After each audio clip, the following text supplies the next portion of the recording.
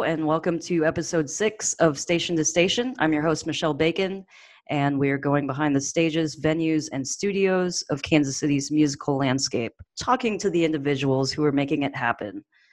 So today, I am really excited to have my friend and bandmate on the show, Heidi Phillips. Welcome to the program. Hi, Michelle. Thanks for having me. Yeah, thanks for being here, Heidi. So a lot of you who are listening will know that Heidi is the front person for Frog Pond, which is a band that started in the early 90s and has recently come back to release an album later on in the fall. And I am very honored and pleased to be a part of the new lineup. Well, I feel like I'm cheating being on your podcast because you're my fan. I feel like I'm cheating by being like, hey, let's promote this thing that I'm a part of. So it's a little, but again, I am going to go back and say that when I agreed to join your band, I didn't know it was Frog Pond. That is true. I tricked you. Yes. So I do want to talk a little bit about that. But first, I want to kind of give people a little bit of a background on Frog Pond. So, if you want to talk about it, just as far as like the beginning stages, how it started, what you did, sure. and up until now. Okay, sure. Let's see. I originally am a drummer. I started playing drums when I was 14, and then I think got in my first quote unquote real band playing drums when I was 16. When I finally got to college, I think I was probably 20, maybe. I just was really influenced by a lot of these girl-fronted bands like Belly, The Breeders, Throwing Muses, Liz Phair, and I had started playing guitar when I was 15, just like in my bedroom or whatever, writing my little songs, and I just thought it would be really fun to pick up the electric guitar and just try to have an all-girl band. I don't know. So me and a couple of my friends finally just started it, and I just started writing songs. And I don't know, the energy I felt when I was doing it was just like, wow, this is the most fun, amazing thing I've ever done. So it just started from there. It just really grew naturally and became what it was, up until 2000. So I don't know. Is that a good enough story? That's a great story. Yeah, I just wanted to give people a little bit of background. And, like Frog Pond, I think, is a very big part of Kansas City music. Like from even before I started playing music in town, I had heard of Frog Pond, and I was very not in touch with what was happening in the local scene. I remember mostly I listened to commercial radio. I didn't go out much. I was pretty sheltered, but Frog Pond was one of the only bands I remember hearing about that was from Kansas City. I was like, that's a cool band. I should see them sometime, but I'm a child, so I can't. Well, that's awesome. I'm glad that you heard of us. I mean, it's pretty special to know that people still seem to care, that we've got a new record coming out, and we've gotten really pretty good, positive, excitement. We can just feel that some people actually might still care. So it's pretty cool. Mm-hmm. Yeah. And so I know that you're the only quote unquote original member of the band, but I do want you to talk about why you decided to bring the band back. And of course that brings Justine into it. And she's been in the band with you for the last 25 years. Yeah, I mean, she's really integral to the band. I am, technically the only original member, but Justine she's been by my side since the first record. She's definitely a huge part of it, and I'm glad that she's back and agreed to do this again with me. And and then you and Kristen it was kind of a last minute decision. I knew it was going to be Justine and I, and we weren't really sure who were the other people, who we were going to get. We had played a lot with Marty Robertson. He went on tour with us for the second record, and, I'd considered having him back, of course. And then working on the drummer, I played in a band with King Crawford. So we were considering them, but honestly, you invited me to sing a song at the David Bowie tribute. And when I got up on stage with you and Katie Guillen and Stephanie and all the background singers, I mean, it just like the female presence was just so fun and amazing. And it just made me make that decision. I love my friends, you know, I love them, but I was like, I want this to be all girl again. And I think at that point we were messaging about something, and you were like, hey, if you ever need a drummer or a bass player, Mm-hmm. I'm like, well, actually. Yeah.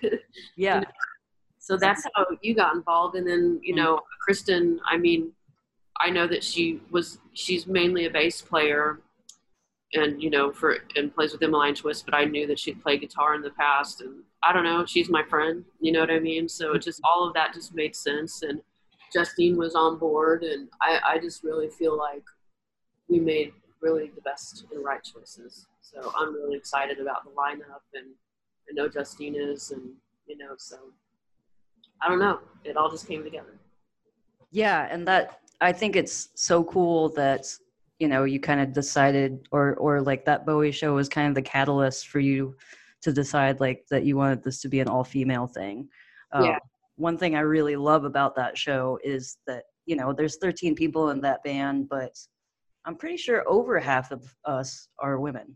Yeah, I think Like that's seven of the 13 are women, and it's like just brings a really cool energy into what we're doing. It really does. Yeah, but like, so I always choose, I'm just going to talk about this real fast, a little background on our relationship. So I always choose the guests for every one of those Bowie shows. And I remember when you popped into my mind, I was just like, oh my God, this is going to be so cool. She's going to do The Man Who Sold the World, and it's going to blow everybody away. And, you know, a few of the members of the band had heard you before, and they were just like, oh my God, this is great. But, you know, a few of them didn't. And the first time you came up and rehearsed with us, they were just all like, oh my God, you were right. Yeah, I know. That's awesome. So, well, yeah. I'm just kind of nervous about it too. You guys, it's a little intimidating with all of you. It made Yeah. on the stage. I'm like, hey guys, how's it going? Yeah. Welcome. Here we are. Yeah, it was. That was a really great time, and that's the last time we got to do the Bowie show back in the beginning of 2020. But yeah, so I didn't really know you that well. Like I kind of know each other, and like I've always liked your songwriting. I think the last time I had seen you play was at maybe the Record Bar with Danny. Like I don't even know how long ago that was. That was probably the last time I played before I did the Bowie thing. Okay. So, yeah. Yeah. But I just remember thinking like, man, I would love to play in a band with her. And so that's when I messaged you, and you were just like, yeah, I'm going to start a project. I'm like, cool. Oh, it's Frog Pond? Oh my God. I did the same thing to Kristen. I'm like, hey, starting a new project. Would you be interested? And then of course with Kristen, she's like, what would I be playing? And well, with you too, I'm like, I would like to play drums, Michelle. And then I told Kristen I would like you to play guitar. Mm-hmm. And immediately she was like, I wonder who's going to be playing bass guitar. So it might have given it away. She kind of figured it out. Yeah. And it's funny because Kristen and I are primarily bass players, and we're both playing different instruments. You know? I know that. I think that's what's kind of fun about it from my perspective too, though, because when Frog Pond started, I was the only one that really knew how to play my instrument. Like the bass player never played bass before, and the drummer never played drums before.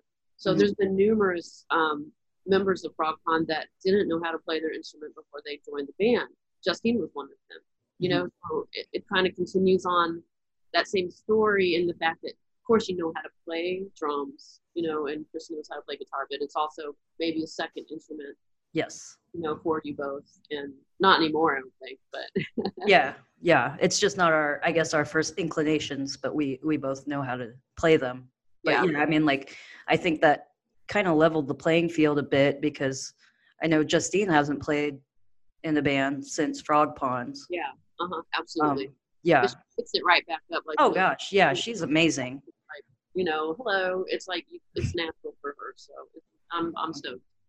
Yeah, me too. I was going to say something else. So I know that, when you came to me, or when you came to all of us with the songs that you had in mind for this new record we're going to be putting out, like you had already figured out the guitar parts and the drum parts, and basically I think bass was the only thing that you hadn't figured out. So like when you first started Frog Pond, is that kind of how you structured things too? Like, did you already have all the parts in mind?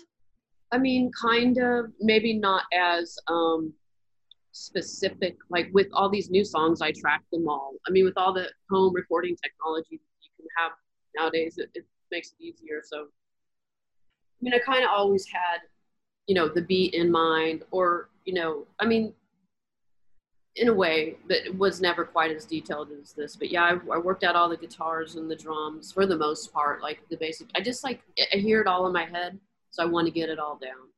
And so I did the guitar and drums and the vocals and stuff, but wanted to leave space for Justine to write her own parts, So, yeah, and she always comes up with all the right stuff. So, and you guys have added awesome stuff and interpreted the parts perfectly. So, I'm so happy with this record. I can't wait to play it for people. Yeah, so the new record is called Time Thief, and it's going to be coming out at some point in November. I know that you have kind of mentioned the album release party, so that's not a secret. Yeah. So that's November 27th at the Record Bar. Yeah. And hopefully we will have vinyl. Yeah, hopefully. We're supposed to get the first test pressing in the mail tomorrow. Oh, yeah. And so I'm excited. I'm hopefully go over to Sean from Blackside's house and check it out. Hopefully be perfect and we won't have to redo anything. But I think everything's on time so far. So hopefully we will have them by the release show for sure. Just got the art today. It looks awesome. It looks so good. Yeah, so we are on track. Yeah. Hopefully the printing presses are too. Like, so for anybody who doesn't know, if you want to get vinyl for your band, then you need to give yourself at least a 6-month window. Yeah, it's crazy. At least. I've talked to a couple people that are like, yeah, I'm going to make a record, and it's taken a while to come. It's been 3 months. I'm like, oh, you're going to have to wait another 3 months at least. Yeah. So I think there's just not very many factories like vinyl and the there's line. not a lot of presses. No idea, but yeah, on in Blackside before, so yes, yeah. So you ask me if I'm worried that they're late, or you ask me if I'm worried that the pain won't end, or you ask me if I'm worried for my fate. I said no, 'cause I'm waiting for a friend, 'cause I'm waiting for a friend, waiting for a friend to call my own, who won't let me be alone, waiting for a friend to tell me I'm okay. One thing that stuck out to me that you have said before is like how your parents encouraged you and your sisters to, pursue your passions. And, I wonder if that contributed to just the way that you approached Frog Pond and stuff like that. Yeah, I think so. I mean, yeah, my parents have always been really supportive of us as individuals, really instilling in us the mind or the thought process that we can do and be anything we want, like if we work hard at it, and they're also very much taught us to figure out what that was. Like we weren't really directed, you need to go this direction, you need to go this direction. The only thing my dad wanted us to go to college for sure. But other than that, he's like, study whatever you want, do whatever you want. And for me, I started playing drums when I was 14. So like I grew up in a really small town and there's not a lot to do, so you kind of figure out ways to occupy your time. And I just really got into music, in my early teens. I don't even really know how, I got into it, but I did. And I remember I would listen to like the college radio station in Warrensburg. I mean, I guess it's the Bridge. I don't know what it was like. Well, it wasn't the Bridge back then, so it was like the Bridge started in 2001, so it would have been or What- before that. I don't remember what it was called, but it was a college station, and they would have like the alternative music couple hours like on Sunday nights, and I would like sit there and record it with my cassette tape recorder, you know, just Yeah. speakers, and just try to get new music. My friend, I literally found a B-52's cassette tape on the side of the road, and that's how I Oh wow. about the B-52s. It was the one that had Rock Lobster and Planet Claire and all this. Hmm. What was my point? I kind of got off track. I was talking about, how my parents, so they encouraged us to, find our passions and follow it. And I did. And I did go to college, but then I dropped out of college and my dad was not happy with me about that. I'm like, I don't want to go to college, Dad. I just want to play music. And, Hmm. I was kind of struggling with that when I was young, going in and out of school. And finally, Frog Pond, we got to the point where we were touring and stuff like that and able to support ourselves for a while. So I was lucky to be able to actually do that as a living. How old were you when you started Frog Pond? I think I was 20. Okay. Jesse and I were talking about it and we're thinking it started in 1993, I think. But, we didn't really keep Sure. an eye on things back then. Or Yeah. whatever. Yeah, by 90, the first record came out, in 95 or 94? I thought it came out in 96. I don't know. 96. See, I have to look. I'll have to look. But Yeah. anyway, so, we were, even how poorly we were, I mean, like money-wise, we were still doing it, so. Yeah, and it seems like it all kind of happened pretty fast. It really did. It was pretty much a whirlwind. Like when Tim asked that question, like, can you give like it's kind of timeline of everything that happened with Frog Pond? And by the time I was done typing it, like I was looking back at it, and I'm like, wow, that was only like I don't even know if it was 2 years of my life, Or well, I mean, it was like from '94 to 2000, but a lot of it happened within a year, like the very beginning with Art recording the record and meeting REM and this Mhm. member change and that member change and touring and then playing with the Goo Goo Dolls and just, and like, wow, like that's a lot of stuff in a small amount of time. Yeah, no kidding. So it kind of started, and correct me if I'm wrong, you were recording a demo at Red House in Lawrence. Yeah. And then rep from Columbia Records got in touch with you. Is that kind of how it all kicked off? Yeah, that's how it started. Dawn Tobias, she was the A&R rep for Columbia, or maybe she's like just a straight up Sony rep, but I feel like Columbia. Anyway, so yeah, we recorded at Red House. And back then, I mean, I think that's how reps found new music. They would go around to the studios and say, hey, what'd you record this week? Anything cool, And I think EJ Rose was like, well, this girl band, Frog Pond, And so she came from Chicago and met us all in Warrensburg at the Country Kitchen.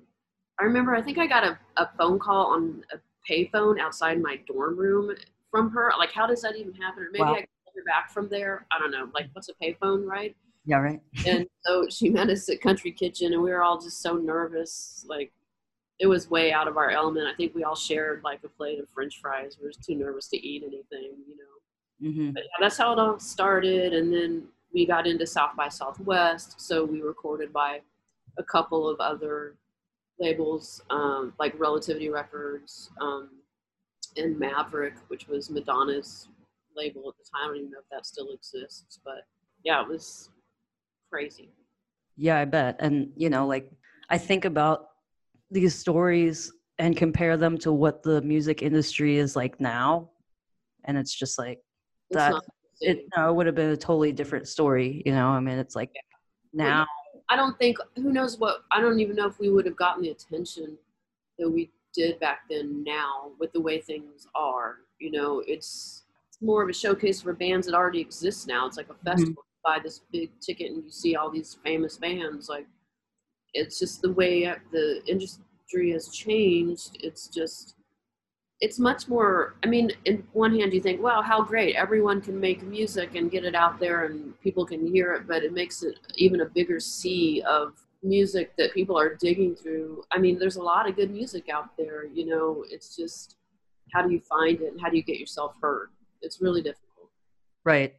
And like, you know, when you're thinking of these big labels like Columbia or Sony or whatever, you know, like they're not going after those grassroots artists anymore. No, I mean, yeah, I don't know. For the most part. I mean, there's still some of that, but I mean, you know, like you were saying, the reps were kind of going to the studios. Mhm. That just doesn't Because there was happen less, much anymore. sorry, I was talking over you, but No, yeah, go there was less avenues to find it, so you Sure. had to go to them. So it's almost like when you go to the grocery store and there's 700 types of bread to choose from, you know, which one are you going to buy? But if you go, you know, to the mom and pop store and there's like, you know, there's the white or the wheat or the whole grain, which one do you want? I don't know. Yeah. Sometimes it's easier to make choices and easier to see what's available. Having said that, everyone deserves to have a voice and be heard. So in that respect, it's awesome. So, Yeah, absolutely.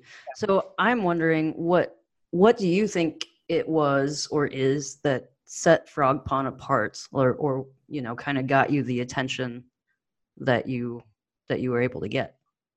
Well, I think it's a combination of things. I mean, I definitely think that being all girl got people's attention.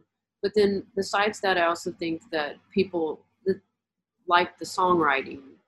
I mean, I think people like the songs, like, you know, so hopefully that's part of it. You know, maybe just like, so that package all together, all girl pop rock band, you know, with fun songs, woo, you know, Mhm. I think that, I mean, I would say that.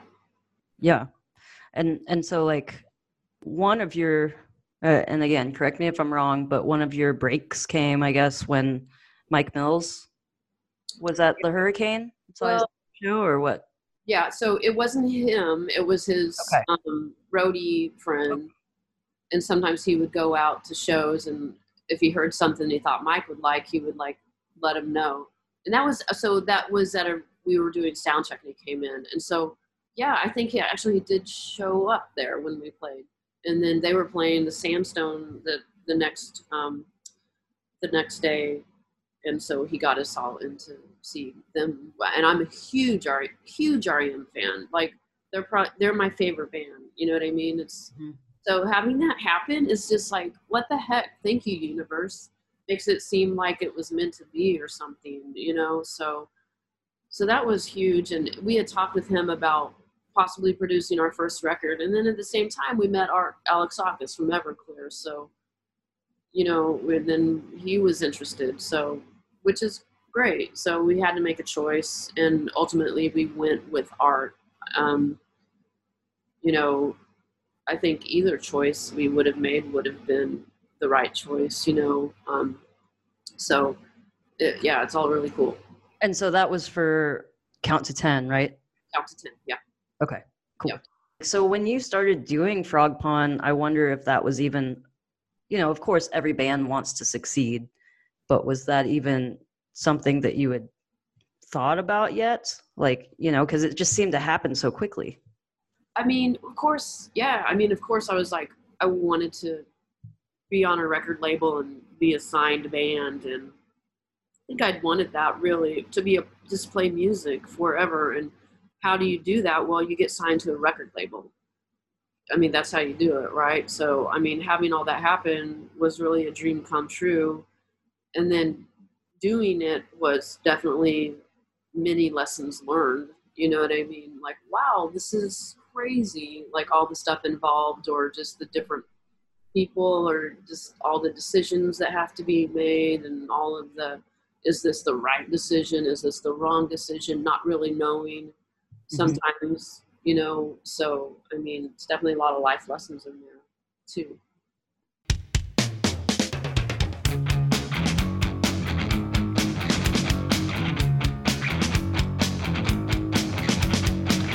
Stand up, stand still, get out of here. I can't see straight, I can't think clear. There's no way around it, you piss me off.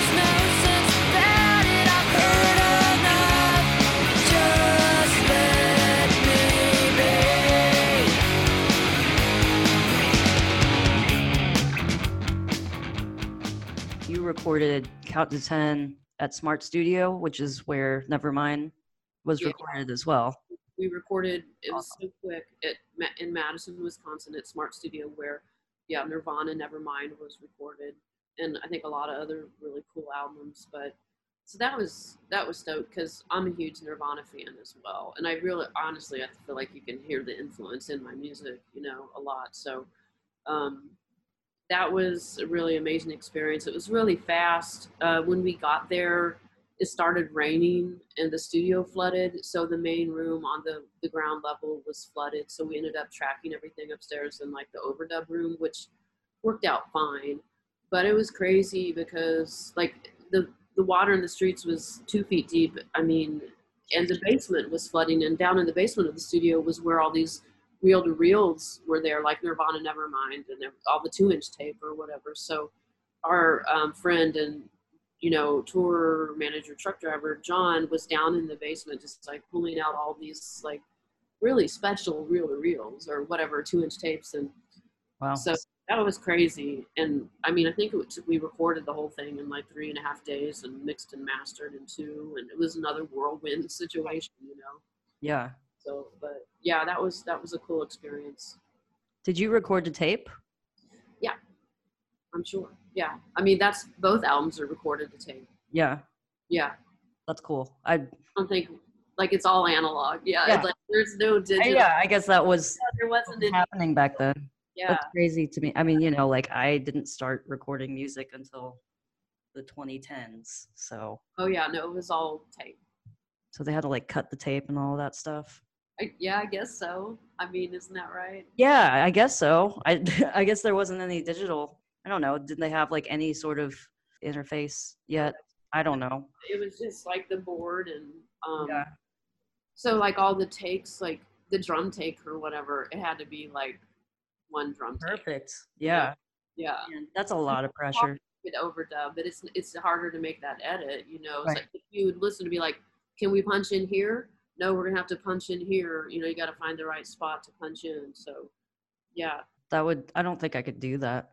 way less forgiving. I mean, you can't. Oh yeah, I'd be way too anxious, especially playing drums because you really can't. You got to have that take Oh, that's tough. first. Yeah, exactly. Yeah, I mean, I can't remember. We maybe even did like drums and bass together, and then I honestly don't even remember that far back. But yeah, it was all tape. Yeah, that's cool. Yeah. Insane. But awesome. Yeah, super cool. So let's fast forward to now. Okay. So like we mentioned earlier, you've got a new album coming out in November. It's your first bit of new music in over 20 years. Yes. For Frog Pond, of course. What would you want your fans to know about it? What should they expect? I feel like this album, Time Thief, is like the perfect culmination of the first 2 albums. I feel like Count to 10 was a little bit more simple and just grungy, poppy, you know, garage, and then Safe Ride Home was more refined and the songs were a little bit more complex. And now with Time Thief, I feel like writing wise, I was able to take all of the different tools that I learned or avenues I was exploring and made Time Thief. I don't know, like Count to 10, when I wrote those songs, they were a little more intuitive and just kind of came out. And Safe Ride Home was the same, but I thought through them a little bit more, and I gained skills in writing, I feel like, or playing. And then so with Time Thief, what I did was go back to that original gut intuition feeling, trying not to overthink it, just going with how I like that, the way that sounds. But then I also think I was able to implement the tools I'd, you know, gained throughout the years. So it feels very natural to me and organic, but also, I don't know, like I said, it's the perfect culmination to me. Mm-hmm. I know, like maybe just a couple of those songs you wrote back in the Frog Pond days, right? Or Yes. like earlier, you know, Yeah. when you. Well, I mean, Right. so there's actually one song on there. I mean, there's a song called Drunk that I wrote, back before even Count to 10 was recorded. and we tried to record it for Safe Ride Home, but it just wasn't working. It just wasn't fitting. It was weird, you know.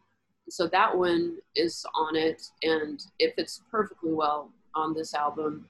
Mhm. And then there were 2 songs that were written after Safe Ride Home, and after it was recorded, we were still together playing and writing and touring, but hadn't gone back into the studio. And that's a song called Soulless, and another song called The Day We Were Made.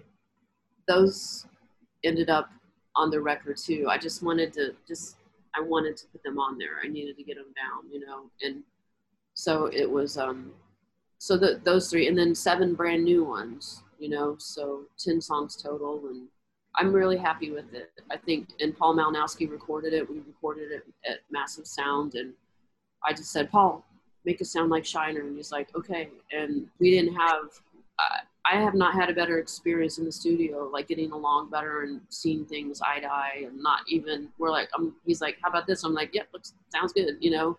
Mhm. It was so smooth, and everybody showed up and just rocked it, and we spent a whole week doing it, which was awesome, to be able to spend that continuous time in the studio, just really focus on the record. So I'm really happy about it and excited for people to hear it. Yeah, it really was a great experience. One of my favorite recording experiences I've ever had, because like you said, like being able to be in there for that entire week, just have that continuity of building the record, you know, like a lot of times you don't get to do that because of money or time or whatever's going on, you know, like a lot of times I've gone in and I'll record my part and then somebody else will come in and do their part and overdubs and all that stuff. And the process sometimes will take, you know, a year or 2, which there's nothing wrong with that, but just being able to have it all together at the same time and just see how things come together, it really was great. Yeah, I agree. I mean, I'm sure. Yeah, there's all sorts of different ways to do it. And I know artists work different, you know. Mhm. Some people just hammer it out, and other people want to hammer it out and then revisit it and, you know, tweak this or tweak that. But yeah, for me, that's the way I like to do it, and it was great, amazing, really. Yeah, and I think that, you know, as I am in the band longer, that seems to be just kind of the way that all of us work the best too. Yeah, no, I think Like so being too. purposeful, you know. Yeah, very task oriented, and I wouldn't say I'm like the most organized person, but when it comes to writing and songs, I feel like my songs are also that way. Like, here's the verse, here's the chorus. I'm not a very like jam bandy, I thought we were starting a jam band. or, you know, I'm not very like, there's a lot of people that are really good at doing things that are like a little more ethereal and, you know, stuff. I'm just not good at that, and maybe that's how I function in life as well. I don't know. Speaking for me personally, I work really well in that realm also, like as far as here are my parts and I just want to perfect those and have them work really well within the song. And I like doing that, you know, like I've even been in bands that do more improvisational kind of stuff, but I don't ever do that, you know. Yeah. Like, I'll just hold it down.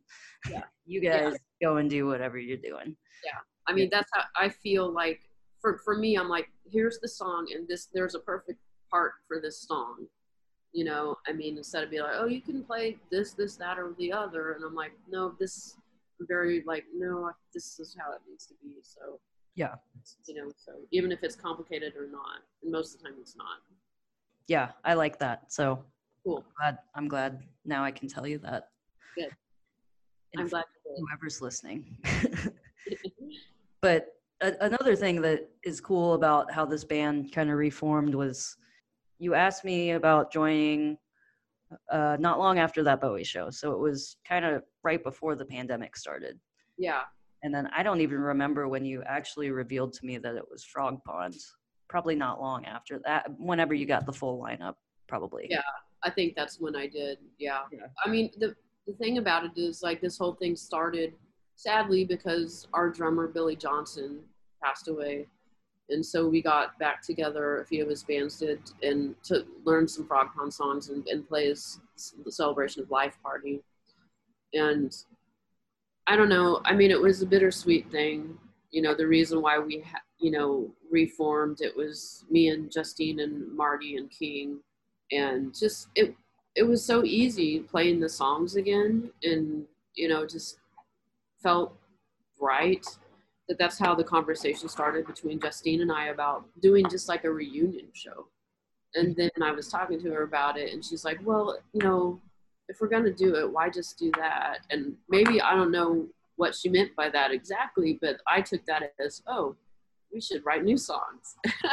So I started writing new songs really without even telling anybody. And by the time I'd ask you, or even by the time I really approached Justine again and like say, hey, we're doing this, I already had like a handful of songs written in secret,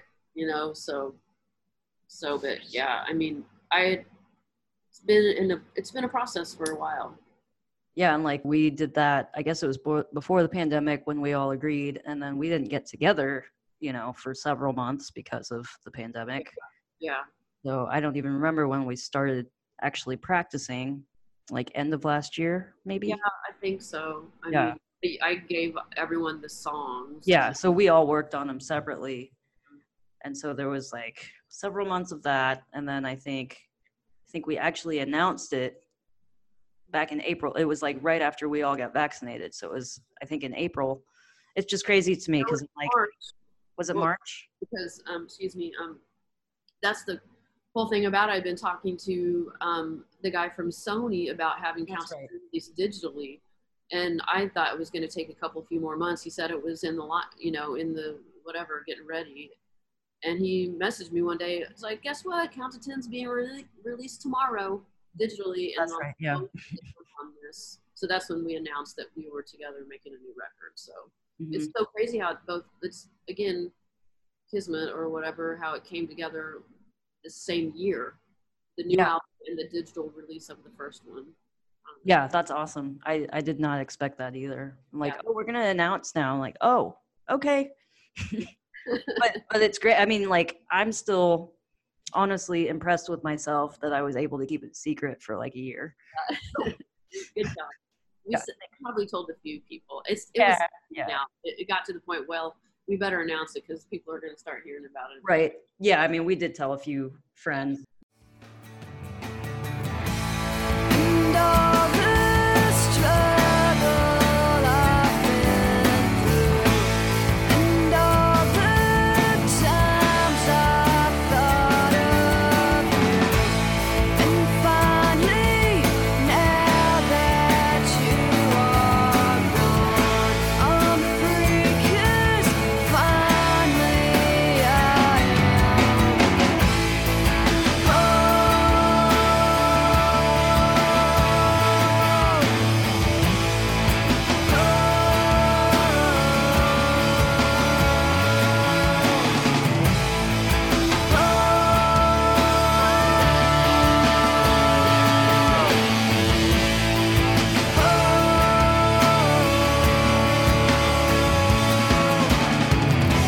maybe I can't see things just. So other than Frog Pond, I know that you've done a few other projects since the band folded back in 2000. So do you want to talk about any of those? Yeah, sure. So I have still been playing music all these years. There was a couple years after Frog Pond broke up that I really didn't. I was pretty, I don't know, jaded or something. Just needed a break, but started playing again, realizing that it's important to me. It's an important part of my life. So I started a band called Abilene. It's Abileen with Marty, who was on tour with us. And then King actually was in it, and then Danny Krause, and then another member, Jeff McGinnis. So we were together and played music for probably, I guess, 4, maybe 6 years. We put out an EP and then the full length that we recorded ourselves. The first one we recorded, the first one was in Chicago. Anyway, there's 2 albums out there from Abilene that I did the songwriting on. It's a little bit different. It's a little bit more Americana or something. I don't know. So, and then after that, I put out an EP just under my name, Heidi Phillips, and Danny Krause was in that project too. I've been playing a lot with Danny Krause over the past 20 years. And then after that, that was kind of short-lived. And then I went back to school, so I wasn't doing music. And then my most recent project was Heidi Phillips and Danny Krause. And that was, we recorded 5 of his songs and 5 of mine. And that's more acoustic driven. It's real pretty. It's on Spotify. All that stuff's available on Spotify. But yeah, so I have been doing stuff. And then now Frog Pond stuff again. And it's all great. I'm a big fan of your songwriting. So like the first time I saw you play, did you play like a Boulevardia one year under a different? Oh yeah, that was Dead Skeletons. Dead Skeletons. I thought there was skeletons in Yeah, it. that was me and Danny and his friend Scott. So that was a different version of basically Heidi Phillips and Danny Krause. Okay. Yeah, we played the acoustic stage, but it was the same songs. Okay, that's cool. Yeah, I think maybe, I don't even know if I met you there, but I remember like that maybe was one of the first times I saw you perform. Oh wow, crazy. Yeah, That's crazy. yeah, because Yeah. Chris Hagarian booked that. Yeah, he got us on that. Yeah, and he's always been a huge Frog Pond fan. So anytime we talk about it, I'm like, oh, that's the girl from Frog Pond. Oh, cool. Now that you know me, you're like, oh. Yeah, I'm like, oh, it's the girl from Frog Pond. But, Whatever. no, you're great.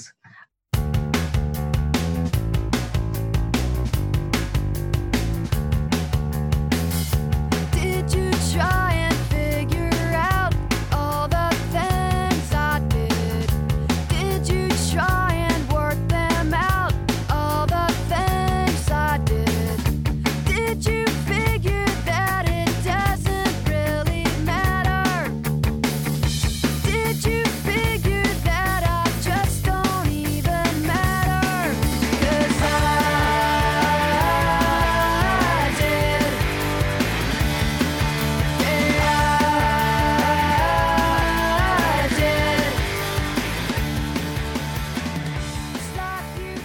You know, one thing I like to ask my guests is if there's an issue that they want to talk about, you know, going on in the music industry that they would like to see changed.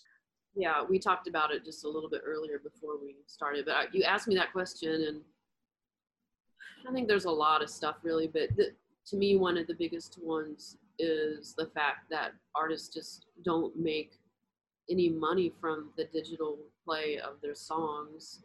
You know, a visual artist can sell prints or, you know, sell their one picture for like hundreds of thousands of dollars. But we spend a lot of time and energy writing these songs, recording these songs, making them.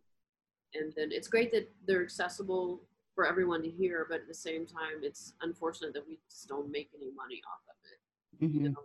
And like I said, if you're not a touring band, you know, how do you make any money? Right. Yeah, and that's something I think we've talked about a lot on this program, not that particular issue, but just musical artists having to establish our value because a lot of people don't necessarily think about it. I think that for a lot of people, it's kind of an afterthought. Yeah. You know, people want to be entertained. And I feel like live entertainment is it's a different beast than like, you know, like a painting or some sort of visual art. Like a lot of times those kinds of things seem like they're valued because they're, I don't know, because they're tangible or something. Yeah, tangible and more limited, you know, like one painting is, you know, or so one song is one song, but everyone can have it. Actually, my neighbor's a really great painter, and we were having this conversation about the, you know, visual art versus, you know, the audio art. And one good thing about music is you can reach so many more people. You really can. But I mean, find the value, you're right, it's like, it's more about entertainment than the actual value of the art, whereas people perceive, I feel anyway, maybe that people perceive visual art more as a unique talent. They're just different formats, and I think they each come with their different issues, but I definitely think that the digital availability of music these days, there's positives and negatives, but one negative is, boy, I wish we could make a little more money. Yeah, I mean, it really is a double-edged sword because like you said, it's great that people can get their music and their voice out there. But at the same time, for those artists, for those of us who are, doing it for a living or Yeah. are trying to fund something, like we want to fund our next album or we want to fund a tour or whatever the case may be, it's like it's very hard to do that. It is. Well, it's really hard to do it unless you're like super famous, really. I mean, Right. it's not something you can. I mean, I know some people can. I mean, we did it for a while. It's difficult to make enough to just only play music. It's really difficult. I've had this conversation with a lot of artists as far as like, do we put our music on Spotify because, we're going to get a percentage of a penny back for every stream. And so like there's this moral issue, but at the same time, we need to have our music on Spotify because if there's any chance of us getting on like a verified playlist or whatever to get to that next level of being recognized, like we got to be on these platforms. Absolutely. So it does it sucks in that way. And then now there's TikTok, which I'm still not even, I actually finally signed up for an account the other day and it overwhelmed me. So How can TikTok help? I don't even. That's your. so like some artists go viral just like putting up their dance videos with one of the songs that they wrote or something, like, and I've seen a couple really good musicians come out of that. Like on the bridge, we started playing this one artist named Fouché, and I guess she was discovered on TikTok, and I don't know about any of that, but like then she blew up and now she's making this music and it's really good. So I guess that's one way to go, but we need to start like making some choreographed dances or Yeah, something. we need the TikTok. So that's your. That's I your. don't want to do that. I try to run most of our social media, but I'm gonna pass on the TikTok. I think Okay with me. it's hard. It's Yeah. hard, but like I think you need to have some sort of, obviously some kind of visual element that'll draw people in. So like, yeah, if we got to have like a frog pond dance or something. No, I don't know about that. Yeah, that's not gonna happen.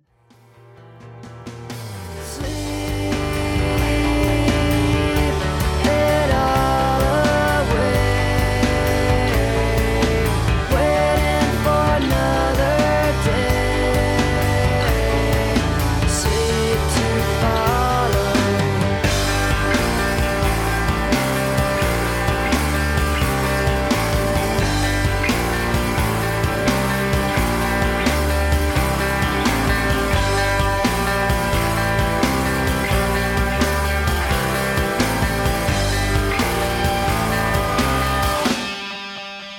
All right. Well, Heidi, it's been really great to have you on. I really appreciate you taking the time to chat with me.